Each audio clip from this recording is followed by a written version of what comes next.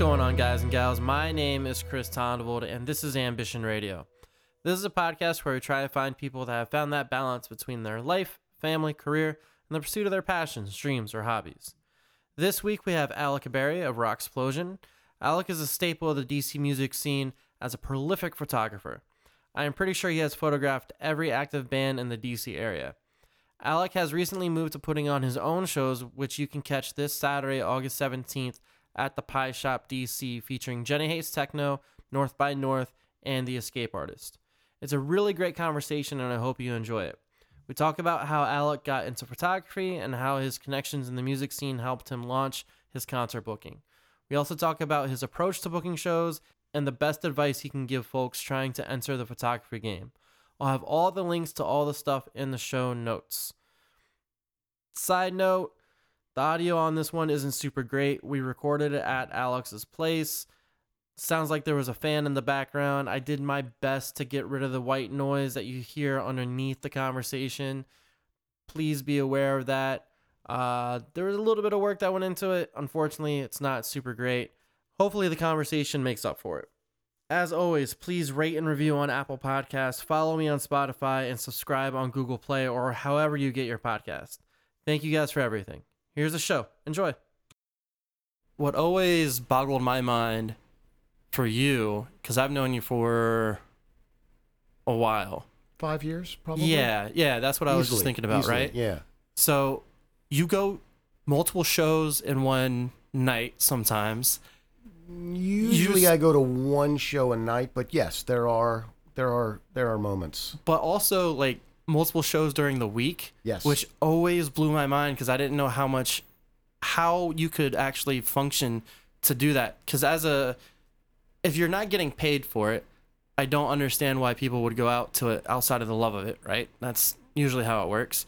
But I always had major respect for you because you were going multiple shows in a week, sometimes multiple shows in one night, and you never seem to lose energy.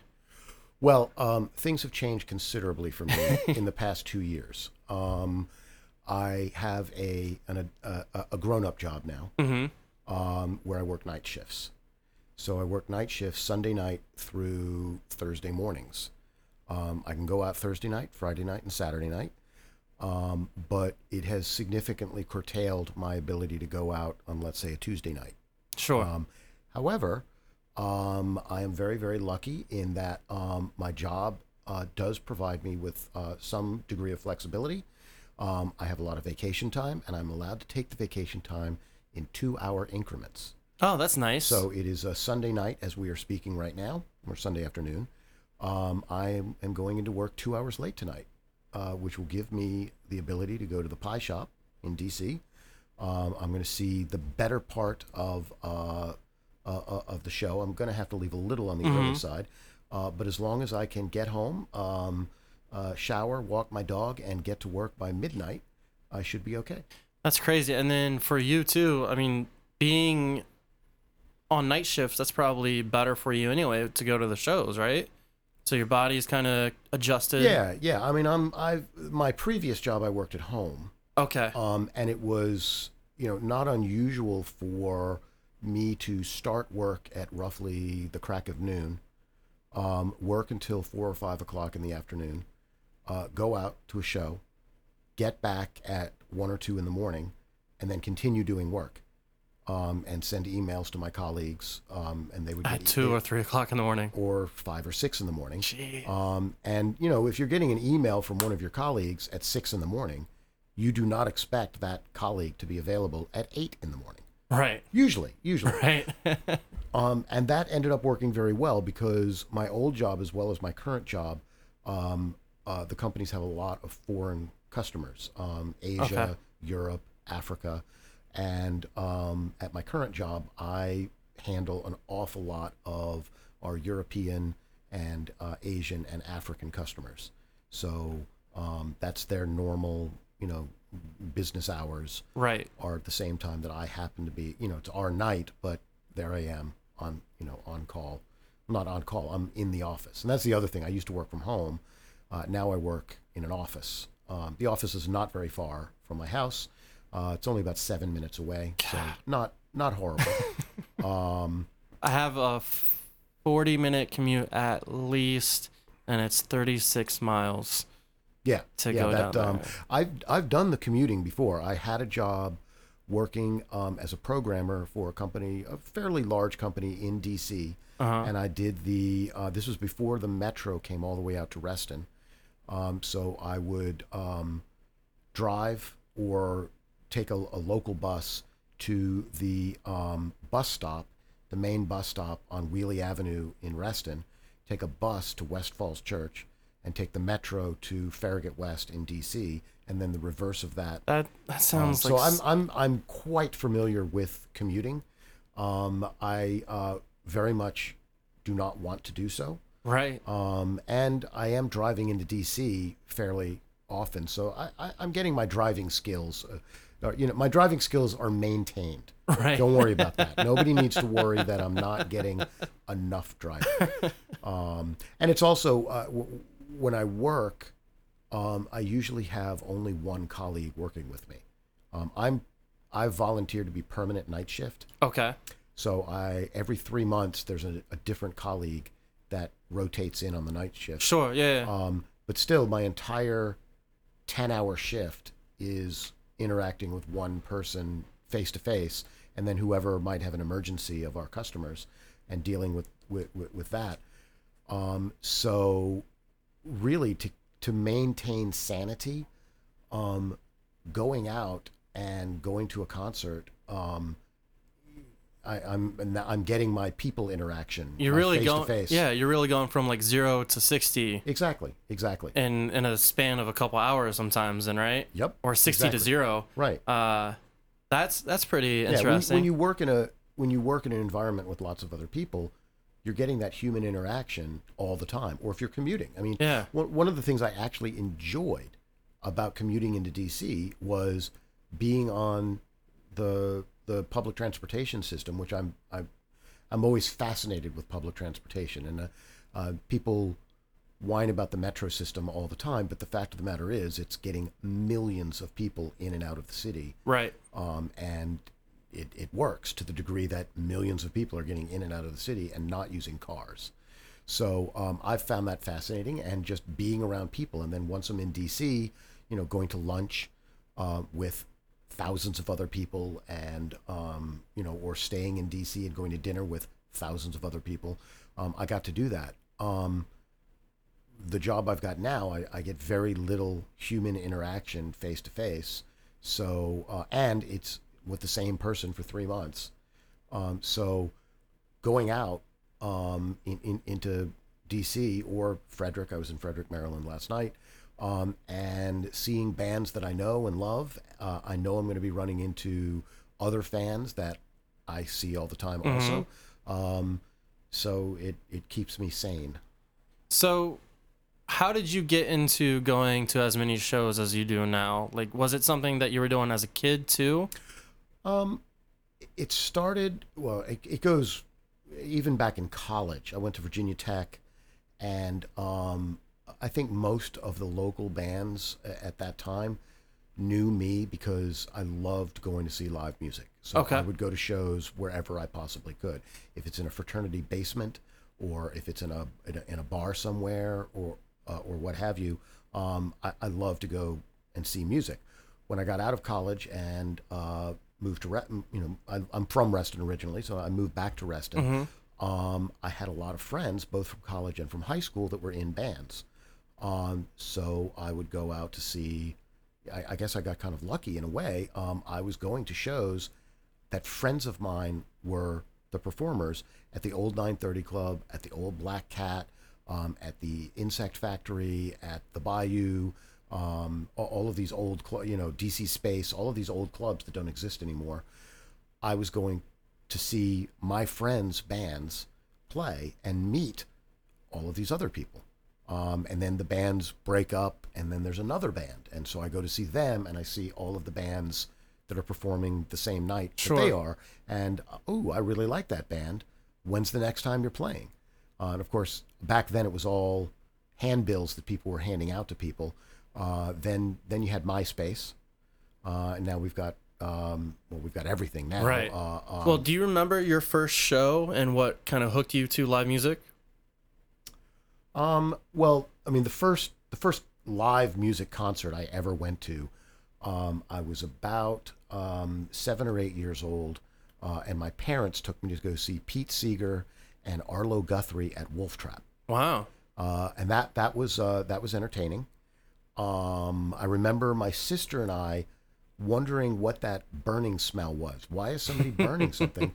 And my parents, not wanting to have the little kids that were embarrassing everybody, said, we'll talk about that later. Mm-hmm. But I remember, I do remember that. The first, again, just in college, people on my hall in my, in the dorm that I was in had guitars with them, and would say, hey, we formed a band and we're going to be playing at this spot. Come on out. Mm-hmm. So really it got started in college. Okay. And then after college, like I said, I just started going to see shows all the time. And then in 2002, I got a camera. It was not a very good camera. So later, a couple years later, I got a better camera. And that camera still was not very good, but it worked. And then I got a much, much, much better camera in 2012. Well, what made you get a camera to begin with? Somebody else had one. and I saw what they were doing, and I saw how before that, in the 1990s, I used to take trips to New York City for no reason. My family is from New York City. Okay. I would go to New York City. I would get a hotel in Manhattan, having no plans whatsoever, just to be in New York City. And I would get one of those disposable, like Kodak cameras, and I would take a bunch of photos. And, most of the time the photos were completely useless. Nobody wants to see those photos. Right. But I was experimenting, and it was inexpensive. And then I took a trip up there in September of 2001, and was hanging out with my cousin, and we took a circle cruise around Manhattan, and I snapped a whole bunch of pictures. And if you're taking a circle cruise around Manhattan in September of 2001, most of the time you are going to be capturing pictures of the World Trade Center. It's a gigantic pair of buildings. And for anyone listening, you can wiki this if you're not familiar with what I'm talking about. But there were these two gigantic buildings, and roughly 8 days after I was there was, of course, 9/11. 9/11, and I have photos. I have photos of the Twin Towers, and that was pretty significant. And it was not too long after that a friend of mine had a point and shoot camera, a very advanced point and shoot camera, but it was a point and shoot digital camera, and that just I thought this is the difference. This is gonna really bump me to the next level. I wasn't thinking about concert photography at that point. I was just thinking about Photography in general. But again, I have so many friends that are in that are in bands, and so in the early what do we call it? The aughts. I think it is. Yes, the aughts. Yeah. I was going to Jam and Java. I was going to Iota. I was going to again, some of these older clubs in town. I was going to basement shows in 2005 in Falls Church. Just going to shows and doing what I could. Most of the photos I took were horrible. This camera was very, very good at when there's a lot of light, but of course most concerts don't have a lot of light. I started using a flash, but I stopped doing that because I just felt very self-conscious using a flash. And it's a little distracting, right? To this day, I don't use a flash at all. Which is amazing to me because I've seen the rooms that you shoot, and I've seen the lack of light in those rooms, but somehow, some way, it always turns out amazing. Like, Well, there's so I assume there's a whole bunch of different. Always is an exaggeration. Well, what I see Yeah, yeah. posted is, I is will, amazing. I will right? give everyone right now the secret to good photography. And you really need digital for this secret. And the secret to good photography is a lot of bad photography. Nobody needs to see the photos that don't come out. If it's really, really dark, I've got some tricks. One is using a slow shutter speed. Okay. You're going to get a lot of shots that don't work out that way, but you will get some. When you catch a musician at the pivot point, at the cusp of their motion, as they sway back and forth, or if you can anticipate it, and if you see a band, a lot of times you can start to anticipate the movements that various musicians are going to have. I use a very shallow depth of field. Again, you miss a lot of shots, but when you nail it, it looks really impressive. But nobody sees the ones that miss. Those that don't get posted. Those get deleted. So that is a really, really big secret, and it requires you got to have big memory cards. You got to have a lot of storage space, and you've got to have a lot of patience to plow through all of the photos. So right. to be honest, I went to Frederick, Maryland last night for a 5-band metal show. Took around 500 photos. And I made a point of telling people it's going to be a little while before you see these photos. Most of them did not come out. I tell you that right now. It was a fairly dark room. Was that Cafe 611? Cafe 611. Yeah. It was a dark room. They do have lights. And the lights are a little difficult to work with for photography. Mm-hmm. So it's going to take me a while. I take photos that a lot of times that I'm pretty sure aren't going to work out, but just in case they do, I want to try it. So let's step back for a second. So you found a friend that already has a camera, and you're Yes. like, I want to do that too. Yeah. And then you bought your first really good one you said in 2012? Well, yeah, it was 2002. I bought one. 2007, I bought a better one. And then 2012, I got my first real, interchangeable lens camera. Mm-hmm. And then somebody advised me, the lens you've got is a pretty good lens, but try a prime lens. I had a zoom lens. They suggested use a fixed focal length lens because it has a wider aperture and you can get better results in low light. So I did, and it did.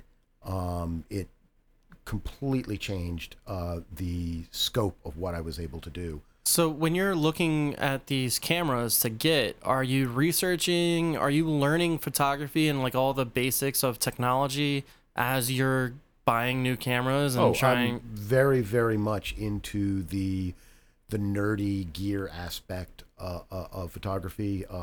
All the photos I post have a very nerdy watermark at the bottom with the type of lens that I used, the f-stop, the shutter speed, the ambient light level. Because if somebody else is a photography nerd, they're going to find that interesting. If they're not a photography nerd, the watermark is so small they might not even see it. That is interesting. Okay, so how are you finding this information? You were telling me that, someone told you to try a different lens. Are you going out and seeking assistance, or are you just reading? Mostly reading. I look at photo libraries online, like on Facebook and Instagram, of where Facebook and Instagram aren't quite as useful for this type of research because I'm one of very few people that posts all of that detail about the photos. But if you go to a place like Flickr or P-Base, there's other online photography forums where people post a lot of information. Digital Photography Review, for example, where a lot of that detail is posted by the photographers. And so I can look at a particular piece of equipment, in particular lenses, and look at, okay, I see how this one's probably handling flare. I have an issue with flare at a lot of venues because I might be taking a photo of a musician and there's a very, very bright stage light immediately behind them. that's going to be shining right into the lens. That's going to affect the flare. Do I want a lot of flare? Do I not want a lot of flare?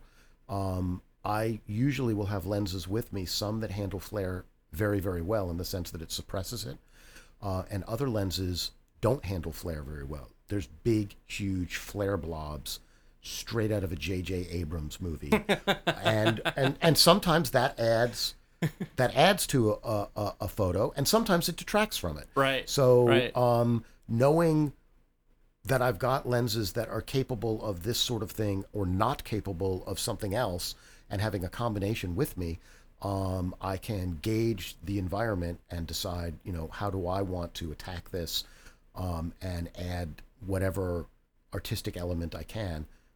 Photography is an odd type of art in that there's very little artistic to it. It's really, you're capturing something, at least with concert photography, you're capturing something that somebody else is doing. You're capturing a moment. Yeah, but it's a moment that somebody else is creating. The lighting, whoever's doing I'm not doing the lighting, so somebody else is doing that. I didn't set up the stage. That's somebody else. I didn't choose where the musicians are going to stand. I didn't choose what instruments they're going to play. I didn't dress them. And I don't direct their guitar face. Mm-hmm. So I'm capturing what's there.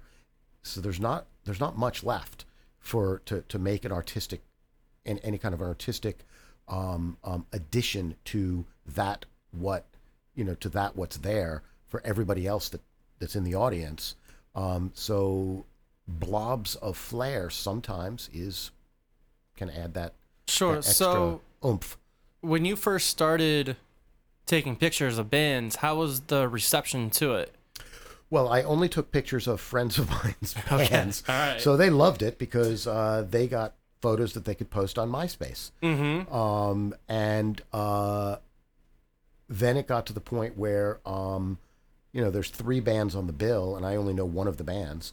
And I would go up to the other bands, and I would say, hey, I'm going to be taking pictures of this band. Would it be okay if I took pictures of you guys also? I'll post them all, and you can do anything you want to with the photos. And almost exclusively, people said yes, no problem at all. There's been 1 or 2 times. I had a case not too long ago where the band said, actually, our drummer is on parole. Oh. We're not 100% sure if he's allowed to be here. And I said, you don't need to continue this sentence. Totally understood. There will be no photos where your drummer is discernible as a specific human being. It'll just be a blob. So that does happen every now and then. Or sometimes I've taken pictures of a band and they said, we're actually not supposed to be playing this show because we have a bigger show coming up next week, and we don't want, we said we would do this show as long as nobody knew that we were here. So you can post the photos, but please don't post them for at least a week. So something like that. That's interesting. And so I try to work with that. I take enough photos that I think I'm pretty good at going through and not posting photos that the musician themselves won't think is at least portraying them well. Sure. That doesn't happen every single time. There are times when a musician will get in touch with me and say, hey, that one photo you posted of me, it's really highlighting a zit on my cheek, and I'm really self-conscious about it. Okay, totally understood. And I'll delete that. That does not happen very often, but when it does, I remove the photo immediately, and hopefully the next time they see me in the crowd with the camera, they'll know that I'm going to take whatever concerns they've got to heart, and make sure that, again, I'm portraying them as they want to be seen. And sometimes it'll be a musician has a new guitar. Hey, make sure you get pictures of the new guitar. Okay. Or a local band is sponsored by Los Cabos drumsticks.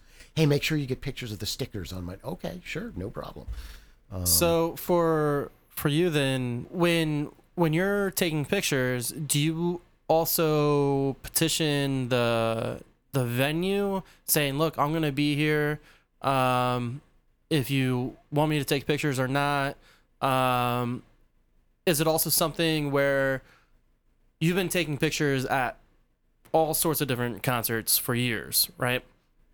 Whether they're metal shows in Frederick or punk shows in DC or indie shows in Nova, whatever, right? So do you find that the crowd embraces you pretty well too, and that you're able to still move freely inside the crowd while you're trying to take pictures? The answer is it depends.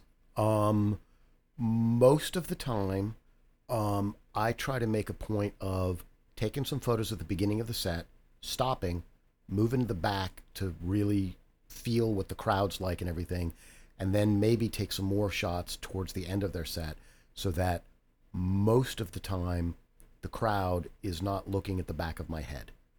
Sure. And my camera. Sure. And whatever. They came to see a show. They didn't come to see a demonstration of photography. I would like to think that that's what they're there for, but I've been told that's not what they're there for. Right. They're there for the show. And that's something that you're pretty conscious of, making sure that you're not in anybody else's way. I go to shows sometimes just as a fan, and even when I've got my camera, I am a fan. I'm not there just because I want to take pictures. I'm a fan, and I want to enjoy the show, and I want everyone else there to enjoy the show. The last thing in the world I want is people leaving a show going, saying to one another, "Boy, we got a great view of that photographer." That's not what they're there for.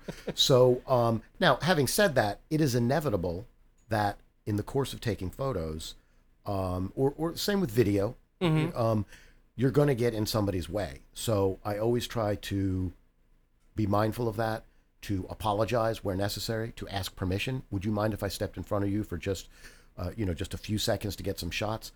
Almost always people will say, not a problem. And when they let me get in front of them, I honor what I had said by taking a couple photos and then stepping moving back. And generally speaking, if I'm going to disrupt somebody's view of the show, it's going to be for a few seconds, and that's it. That's what I'm hoping for. I'm sure that there are many, many times I get carried away and don't adhere to that ideal, but I try. And I know most of the security people, so they know who I am. I always ask permission. Even when I know the answer is yes, I always ask permission. The security people are in charge. I'm going to do what they tell me to. I'm not going to do what they tell me not to do.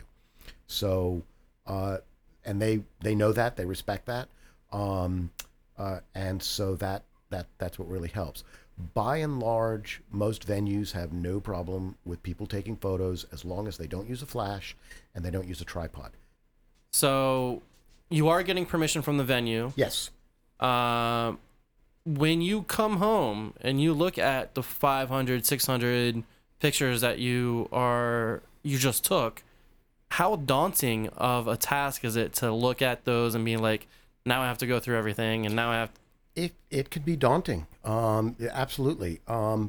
Sometimes with some venues, I'm able to edit one photo, brighten it, change the contrast, adjust the colors, and then apply that setting, those changes, sure, to a whole series of photos when the lighting hasn't really changed.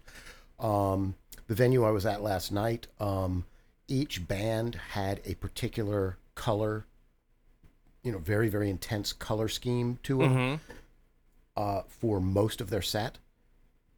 That's going to make this a little bit easier for that. So one of the bands that I saw was Costa Casanova, one of my favorite bands.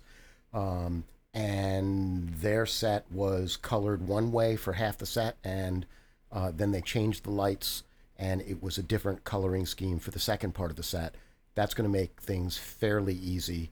And again, I go one plow through of just deleting everything that's blurry, or there's no way I'm going to be able to use it.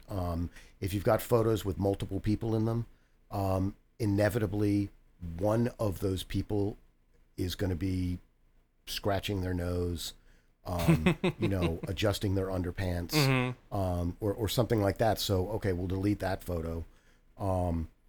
And then, so I might take 100 photos of each band. I'll whittle that down to 60 of photos that are in focus, and I can do something with them. And then I get to choose which are my favorites. And I'll publish on Facebook. I'll publish on Instagram 2 photos. I'll publish on Facebook maybe 20. But all the rest I've kept. If the band wants them, they'll get in touch with me, and I'll send them. Great. I'll send them all the photos. Otherwise, they just stay in my collection until I do a show with that band, and I use all the photos I now have available to me for marketing purposes. Gotcha. So with that, is there a program that you use that helps figure out, okay, if these are all blurry, like you can automatically delete them, or do you literally have to go through each single one? I have to go through each single one. There are supposedly, artificial intelligence type programs that'll go through. Right. And I played around with one of them once, and I was not satisfied. Okay. It chose photos. As I mentioned before, I do a lot of stuff with very wide aperture lenses, which means only one particular part of the shot is going to be in focus. Everything else is going to be blurry. Okay. The programs that do things automatically don't do a very good job with that. They're more for sports photography, where everything's very sharp, or documentaries or so on. This type of photography, it just doesn't seem to work very well. I might re-explore that at some point in the future. But for now, I like going through. And there's always, there's somebody's face. There might be 2 musicians that are looking at each other in order to coordinate what they're doing. And I really, really like that look. I don't know if artificial intelligence is going to pick that out like I'm picking it out. There are times when I know that 2 of the members of a band are a couple, and I do enjoy trying to get shots of both of them in the same shot. For anyone that doesn't know the story behind those 2 musicians, it's just a shot of the band. It's a shot of 2 people in the band. But obviously, to those musicians themselves, that can be a little bit more special. So I enjoy that. That's fun. There's shots that I'll get of the musicians on stage, and then maybe some people in the crowd all yelling, and the expressions in their face. They've got their hands up, like a clenched fist or something. Again, I don't think there's artificial intelligence programs out there today that would do a very good job, would do as good a job as I do of going through and picking them out. And I kind of enjoy it. Right. It is daunting, but it's not that bad. I enjoy it, and I learn. As I'm going through the photos, I realize, okay, at this venue, when I'm standing in this spot, I need to look out for this type of thing. It's very dark right here.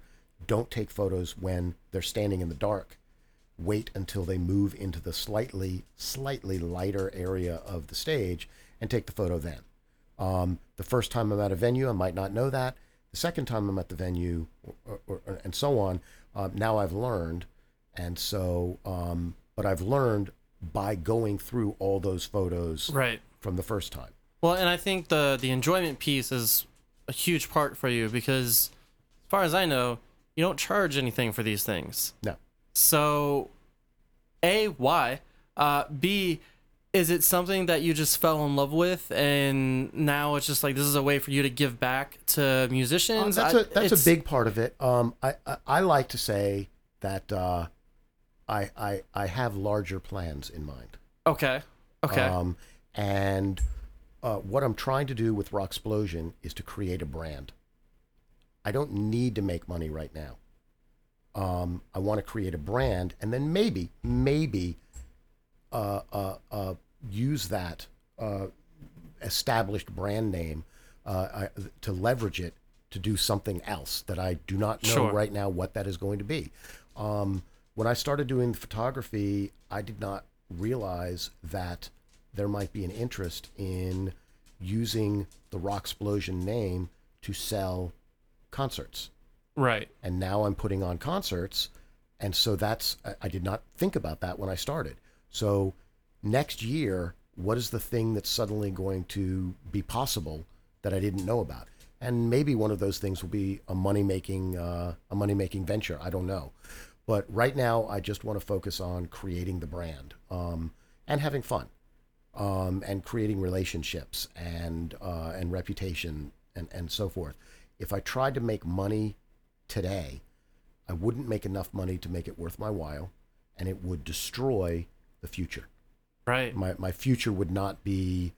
I'd be making money now at the expense of any possibility in the future. And are those relationships that you've built over the years, those are probably more meaningful than anything that you could get monetarily wise, absolutely, right? absolutely. And I do sometimes make money. Sure. There are venues who have hired me to come out and take pictures of the venue when nobody's there so that they can use them for promotional purposes. There are bands that have hired me to come out and take promo shots of them here and there.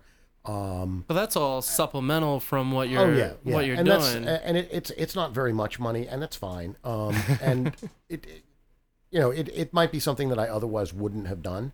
But okay, sure, let's do this. I just always thought that was something that was interesting, and it's a very selfless thing that you're doing as far as taking pictures of these acts and capturing those moments, because it's building memories is such a big deal to a lot of people, and being able to look back at something and being like, I was there, I remember this moment. Well, I like telling people never underestimate how much fun I'm having. I'm having a good time, but like I said, I'm building something and I'm not done yet. So everything that is Rocksplosion right now is still a work in progress. What I'm working, like one of the things I'm working on and continuing to work on is an awesome screensaver for my computer.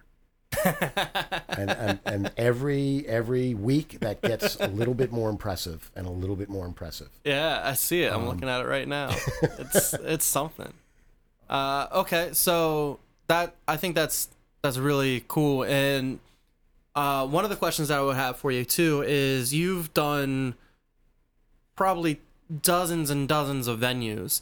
Is there any venue that stands out to you as that's the one that you really want to do shoots at, or is it maybe a venue that you don't really want to? Is it a bad experience? And how do you turn those poor lighting experiences or those poor overall environments into something that still looks? Well, there is kind of a balance. Lighting a show for photography or for video is not necessarily the best idea, because maybe they don't want, maybe photography or video isn't the most important thing to the band that night. Sure. Maybe the most important thing is some really, really integral overlay of a projector onto them, which is really difficult to photograph. But that's part of the band's gig, is we're going to do this, or we want it really, really super dark and a lot of smoke. That's what the band wants to do. So it's not my place to go in and say, hey, you're not being fair to me, I can't take photos. My taking photos is not the most important thing. So having said that, one of my favorite places right now is the Pie Shop, Dangerously Delicious Pies in DC on H Street. It's a great stage. The lighting there, from a technical perspective, is phenomenal. Just the placement of the lights and all of that. And they let me play with the settings, and I was able to create a preset perfectly for photos and video. That's awesome. Now, not every band is going to want that, because not every band is playing for the purposes of trying to get really great photos. Right. But if they are, I'm ready to go. And that's really cool. So now there's other venues that that there are venues that have exceptionally challenging lighting, extremely difficult, that I probably whine and moan about all the time, but it forces me to be extremely creative, I'd like to say, and I end up with some incredible photos that are just the percentage goes way down. Right. What is something that you've learned with those very difficult situations? Is it something that you're just trying a different angle, a different lens, a different way to capture the light? Well, sometimes I just don't bring my camera. Okay. Hey, Alec, how come you don't have your camera? The lighting, I'm just here to have a good time. And if they were to say to me, well, we were really hoping to get photos tonight, or they might say that in advance, then I feel much, much more comfortable at that point saying, okay, well, here's what we're going to need to do. We're going to need to make sure this light is on. We're going to need to turn this light off. The Euro Disco blinky thing, we're going to turn that off. I actually keep in the trunk of my car a small set of floor lights that are just LED lights that slowly change colors. Mm-hmm. This was inspired from Comet Ping Pong. They've got the same type of lighting on the floor there.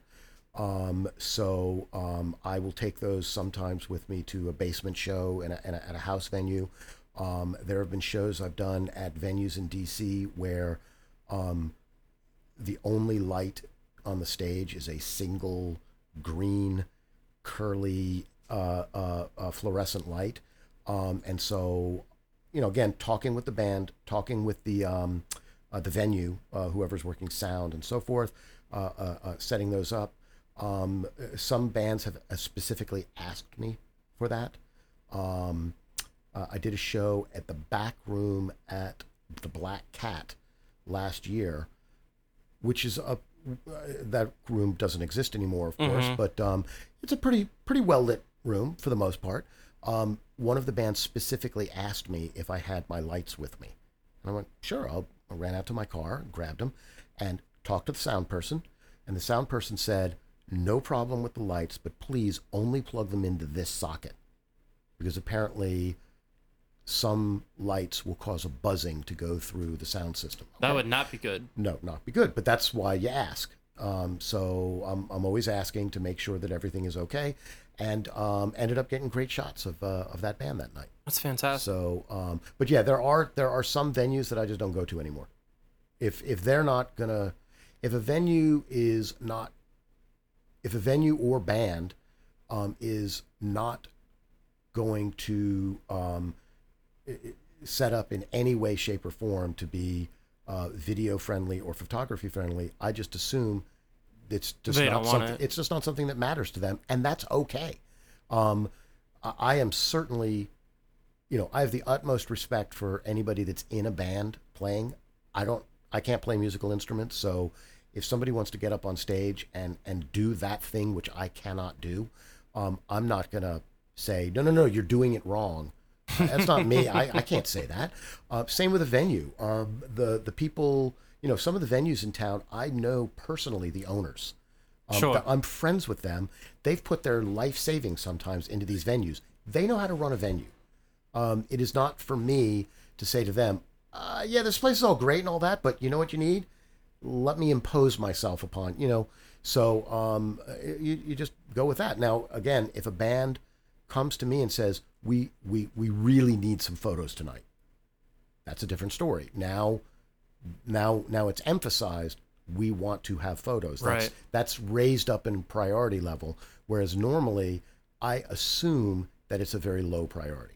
So for you, you've gone to hundreds of shows at this point, and it's something that I always think about too. What makes a good show for you? There are there's two main paradigms for shows that I've seen, and there's lots of variations to this, but I find shows basically fit into one of two different categories. The first category is when most of the fan bases for each of the bands almost completely overlap. Okay. I've been to a couple shows like that recently where basically everyone at the show is a fan of every single band. Everyone's having a good time. Everyone's sticking around from start to finish. We're having a lot of fun. And I love those shows. That's a lot of fun. The shows that I try to put on, and the shows that I think are a little bit just a little bit different, is when consciously there's almost no overlap between the fan bases. Now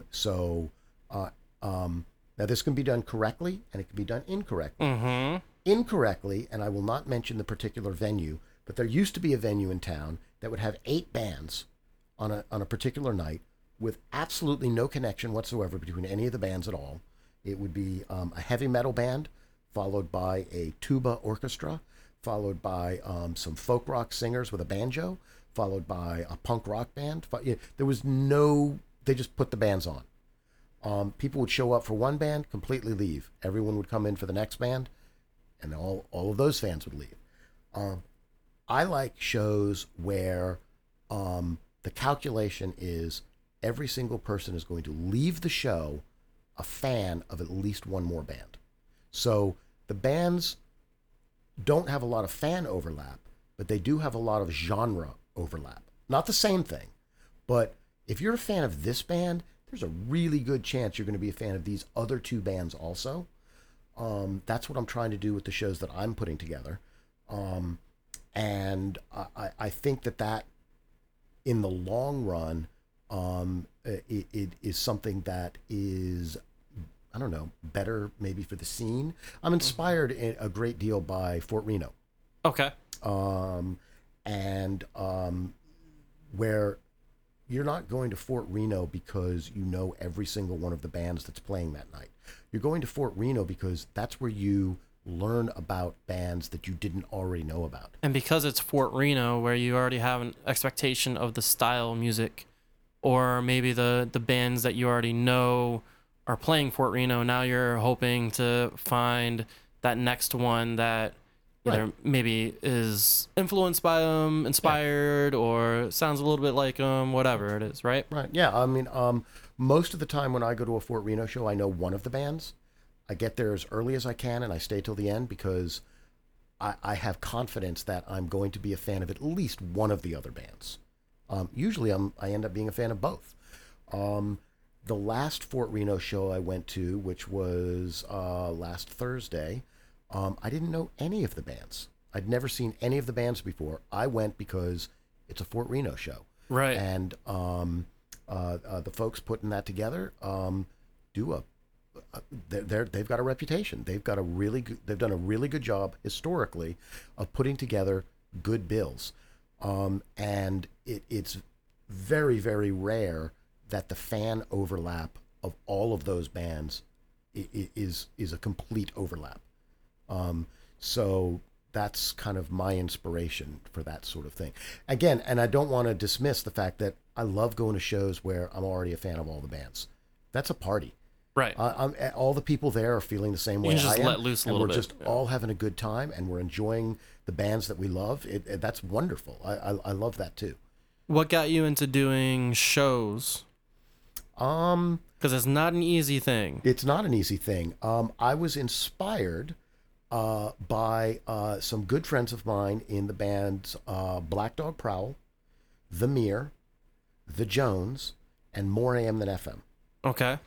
They put together a birthday show for me a couple years ago at the Rock and Roll Hotel. Yeah. And when this was mentioned to me, I said, you can't just have a show. It doesn't work that way. And they said to me, actually, it does. You put together a show, you go to the venue and say, we think this is going to be a really good show. And the venue either says, we don't think so, or they say, oh, yeah, this sounds good. So based on that, I then started to put together some shows. Yeah, people forget how easy it is. When I was doing them, I was able to just go to I was doing it at a coffee shop for a little bit. This other coffee shop had an empty space that I would use, just the empty space. And then you find out that, halls you can rent. So I was renting out a church hall. I was talking to other bars. Sure. So it all spirals, but really you can easily just go to a place and be like, I have an idea for an event that will bring people. Do you want to go in on it? And 9 times out of 10, if you can say that, yes, this will bring people and you can prove it, boom, you're in business. Really, the big break for me was Comet Ping Pong 2 years ago. I was hanging out, talking to a bunch of people, and I mentioned to this one woman, well, I've got some great ideas for some lineups that would be perfect for Comet Ping Pong, but I don't even know who to talk to. And this woman looked at me and said, "You talk to me." A woman named Lisa. She was doing the booking at the time. Okay. And I said, "Really?" She goes, "Yeah." So, okay. So I sent her a couple of ideas for lineups, and she said, "I like this. Let's do it." And coincidentally, it was more AM than FM. Mm-hmm. Phthalo Blue and Company Calls, 3 of my favorite bands. I do try very, very hard to make sure a show that I'm putting together is not just a show that Alec wants to go to. It's not for me. I'm putting together a show that I think everyone is going to really enjoy. It can be a little tough. bit for that you. That is really, really difficult. It can be a little bit for you. Oh, yes. Oh, it can be a little bit for me. Of course. It has to be. The passion has to be there. That's part of the selling point. But the shows that I've been doing, I really honestly think anyone who's coming to see one of these bands, they're going to enjoy the whole show. And you're in a unique spot to where you've been seeing these bands develop over the past decade, 15 years, however long you've been going to shows in the area. So you have a feel for not only what bands get along musically, but what bands get along possibly even show-wise, and to want to actually like a bigger overall community, right? So well, I think it's the fans. Yeah. I go and I see a band, and I observe how the fans are reacting to the band, and I think what's another band that I've seen where the fans seem to have the same visceral reaction, and that's how I start to put it all. It's the fans ultimately. If you could put on the greatest show in the world, but if the fans weren't having a really good time, even if the place is packed, if they're leaving the place going, yeah, all right, that's my goal, is to look at it from the standpoint of fans. I want to put together shows where if you come to the show, you're going to have a really good time all the way through. Is there a goal that you have for your shows? Because you've been doing it for the past couple years. So is an end goal a festival? Is it, just being consistent? I don't have any specific end goal, because what I've discovered is things sort of naturally fall into my lap that never even occurred to me. I have 2 venues right now that have mentioned to me the possibility of making prints of shows that have happened at their venue to put up on the wall. That'd be awesome. And so that would, of course, be entirely consistent with the venue. It's photos of their venue. Bands would love it because, that's me. It's sort of like when you go to a comedy club and you see all the comedians on the wall. That is exactly the type of thing. Except in this case, it would be it would be pictures of all the comedians performing at that very stage. But yes, that's one of the things that is possibly going to be happening sometime in the near future. But I've been getting involved as much as I can, either with donations or just being a fan and showing up to a lot of DC stuff. The DC Funk Parade, which is, I'm fascinated with DC just for the sake of being DC. The whole DC is F thing. The DC Funk Parade, go-go music, jazz, the DC hardcore scene. I really like This Could Go Boom, what they're doing with that. I'm a big supporter of that. Girls Rock DC, which isn't necessarily a DC specific thing, but there are all of these things that are going on in DC, which I really do feel are DC, we can be proud of. Being in DC, we can all be proud of the DC Funk Parade. We can all be proud of Fort Reno. We can all be proud of the H Street Festival, the Whammies. These are all things that are DC, and we should all be proud of. We shouldn't aspire to be New York or aspire to be Liverpool. We're DC, and we've got our own thing going on here that is really, really impressive. I love taking people I know from out of town and bringing them to a show, and they leave going, I didn't know DC had this. I thought DC was lawyers and congressmen. Very stuffy people. And it's not. It's a whole. Now, having said that, DC does have lawyer rock, where law firms, and let's face it, people in law firms tend to be fairly intelligent, bright people, surprisingly creative, and they have lawyer rock, where it's all bands comprised of lawyers. There's also construction rock, which I've been to before. It's so it's all just bands, jackhammers and well, no, it's people that work. Their day jobs are in the construction field, right? And they put together a concert, and that's pretty interesting. But again, we've got venues that, the 930 Club is just one of the most incredible. I always love going to the to see a show at the 930 Club, whether I'm taking photos or not. It's a must play venue for bands from out of town. They really want to play there. So what do you think you have learned the most about yourself through your photography? That's a really good question. I wish you'd asked me that in advance so I could have thought about it more. Because now I'm going to have to come up with a. I get the best responses. I get the best responses right here. What have I learned about myself?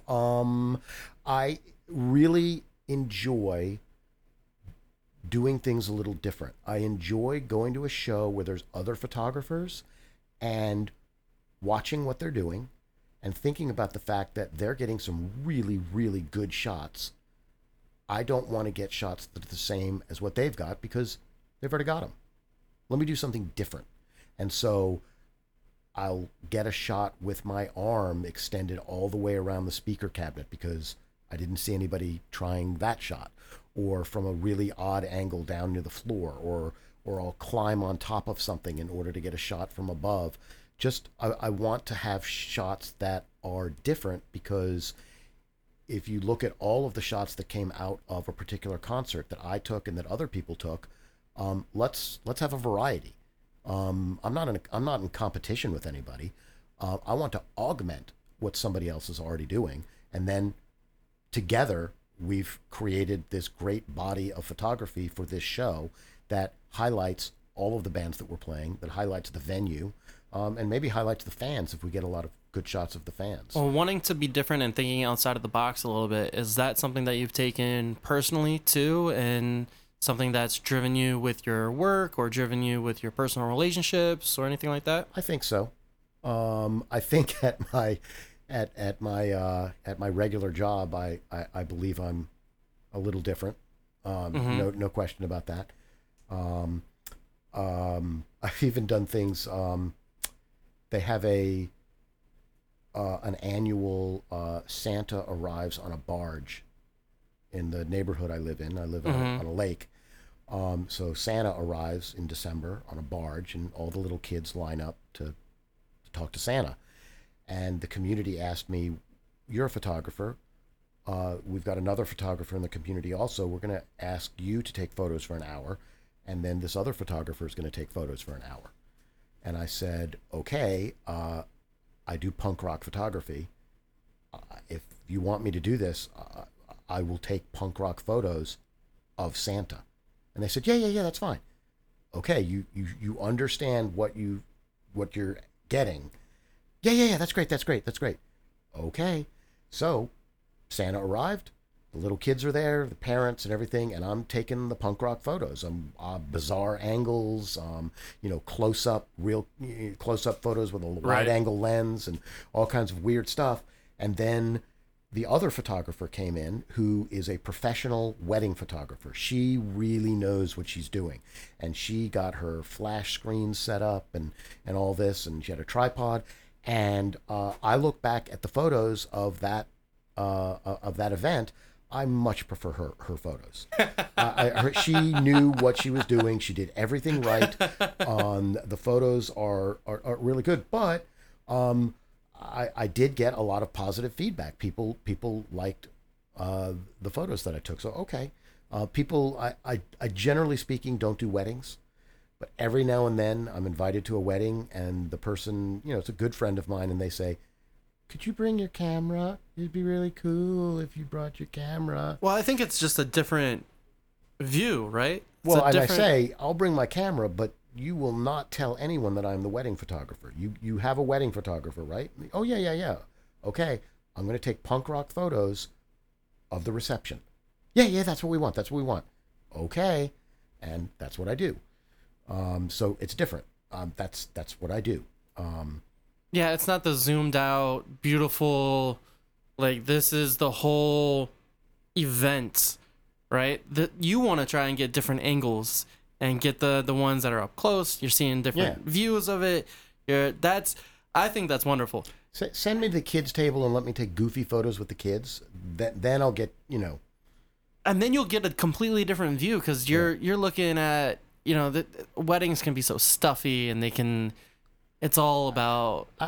I've been to a couple weddings recently. None of them have been stuffy. Sure, but they've all been very, very. They've all been musicians, pretty much. And so. So a traditional wedding. Yeah. Can be very stuffy, right? And it can be this beautiful, gorgeous thing.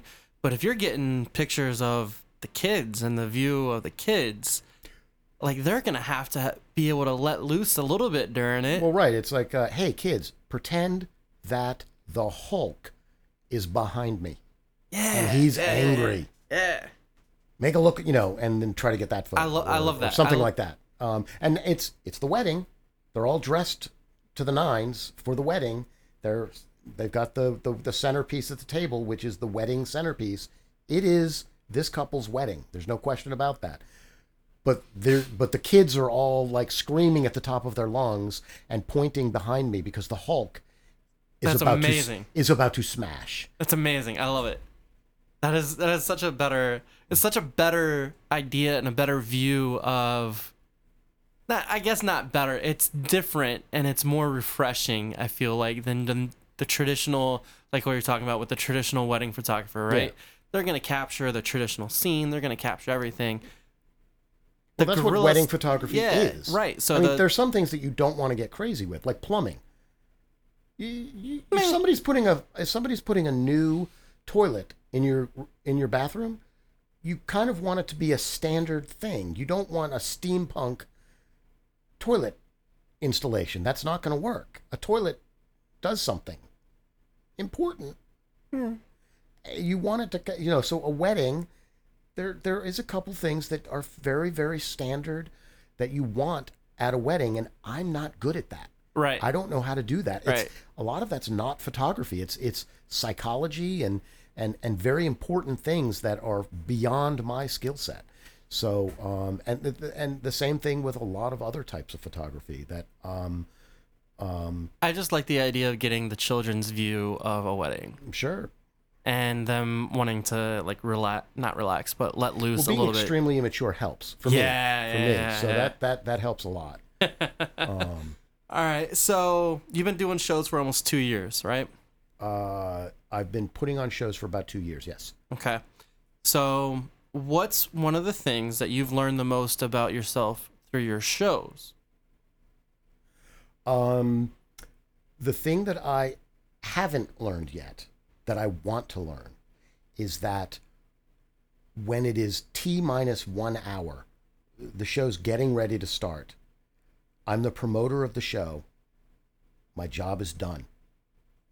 There's nothing I can do. The show is going to either fail or be a success, but there's nothing, I can't do anything now. It's like a sniper who has fired the bullet. Once the bullet's fired, you can watch it, and it's going to hit or it's going to miss, but there's nothing you can do about it anymore. And so I still want to be able to control something at that point. It's very difficult for me to just be passive at that point and let it happen. And that I have to learn, and I have not learned that yet. I know that feeling. I've been in that same boat many, many times. I did shows for 4 or 5 years maybe down in Southern Maryland, and they never got better as far as that feeling goes, right? You always want to do something, and then you're 2 acts in and you realize that no one else is coming, so you might as well just go enjoy it. Right. I was booking shows based off of what I wanted to see, based off of what I thought would go well with each other, based off of what people would like, based off of so many different factors, which I'm sure you're thinking about, right? But at the end of the day, this is something that I'm going to enjoy whether or not people are there. Right. You want people to be there, but the biggest thing is if you can look at it, you think that you've done 100% of the effort that you can put in, and people still don't come, it's disheartening, but it shouldn't get you to turn off.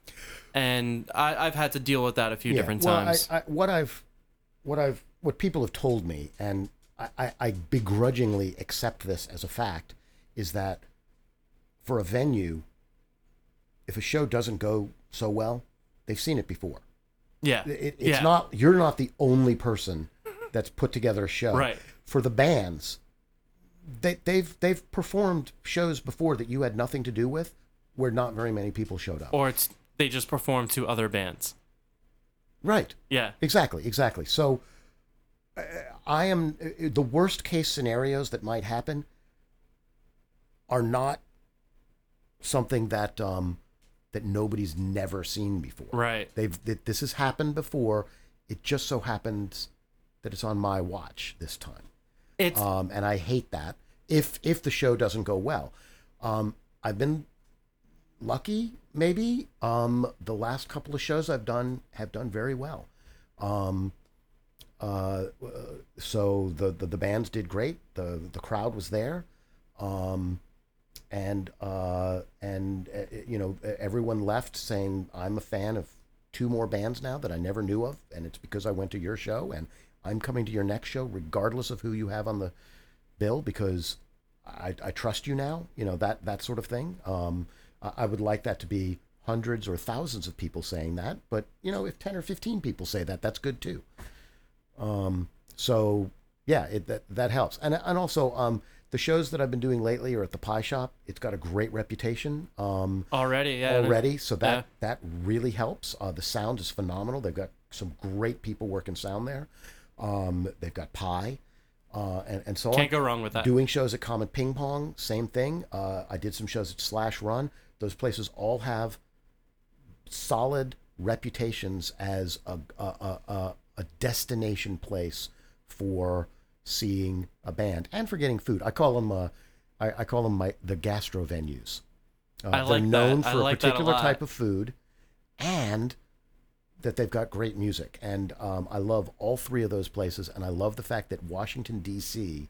has these 3 anchors of the D.C. music scene, small venues with a particular type of food, great stage, full bar, and you can almost count on a great show happening there. Again, we're so lucky living in this area that we have that. What do you think keeps you going the most when it comes to your photography and your shows? With photography, it's always trying to find some other way of doing something different that I haven't done before. I go to a lot of the same venues.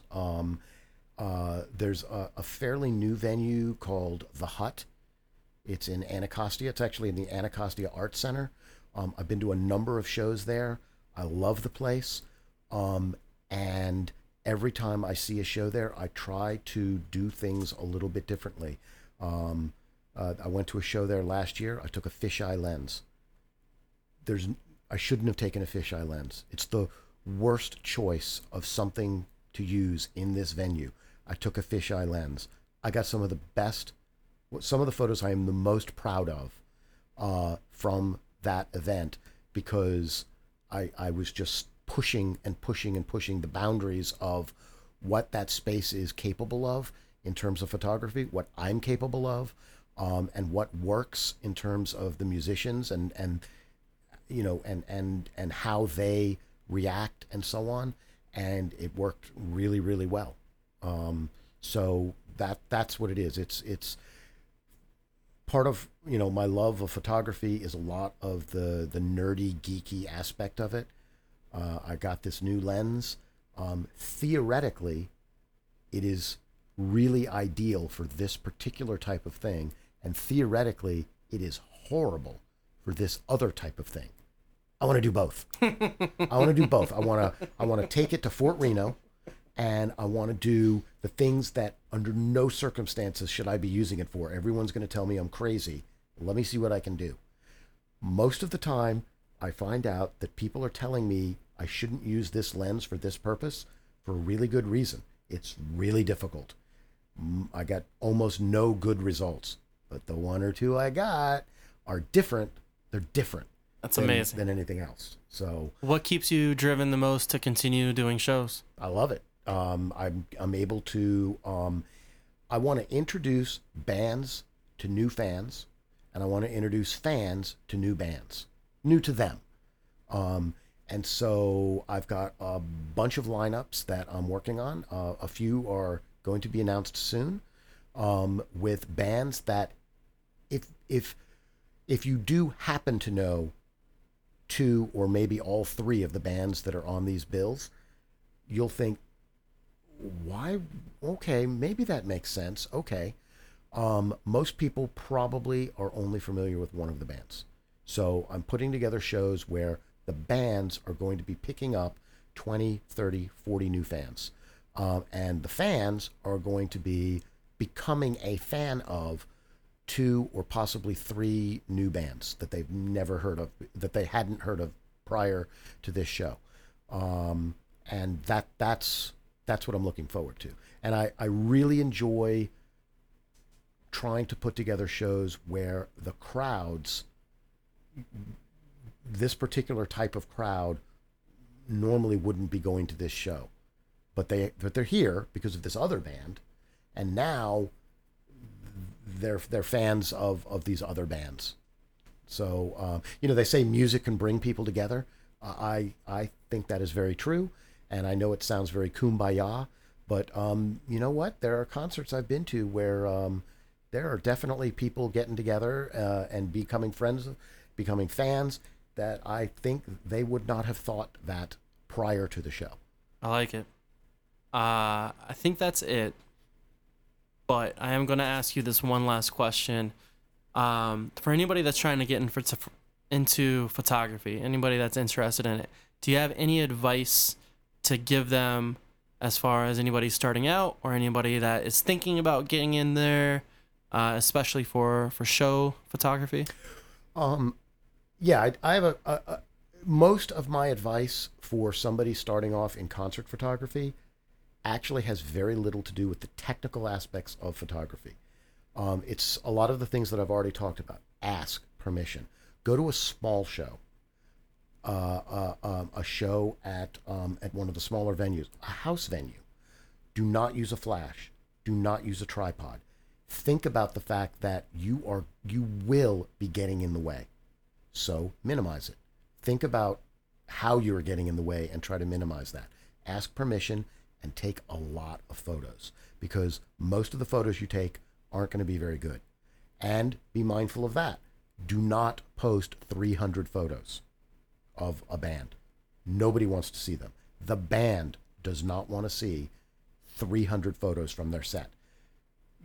Part of your job as the photographer is the editor.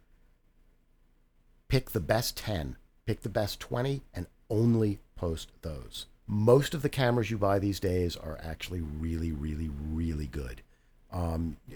Most cameras are really good. So I don't have any specific recommendations to that. Fantastic.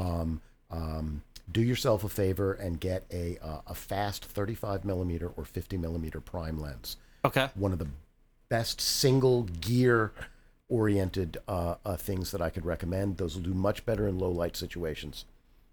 Don't post photos where somebody's picking their nose. Even if you think that the photo otherwise is the greatest photo in the world, the person picking their nose that's in that photo is never going to be comfortable seeing you at a show again. Right. Wear a shirt that's long enough to cover your butt crack. Bathe. You know what I mean? All of these little things have nothing necessarily to do with photography, but can really, really make a big difference as far as, basically it comes down to this. Do not be the person that shows up at a show and the members of the band are going, it's them again. Don't be that person. Gotcha. Think about ways of avoiding being that person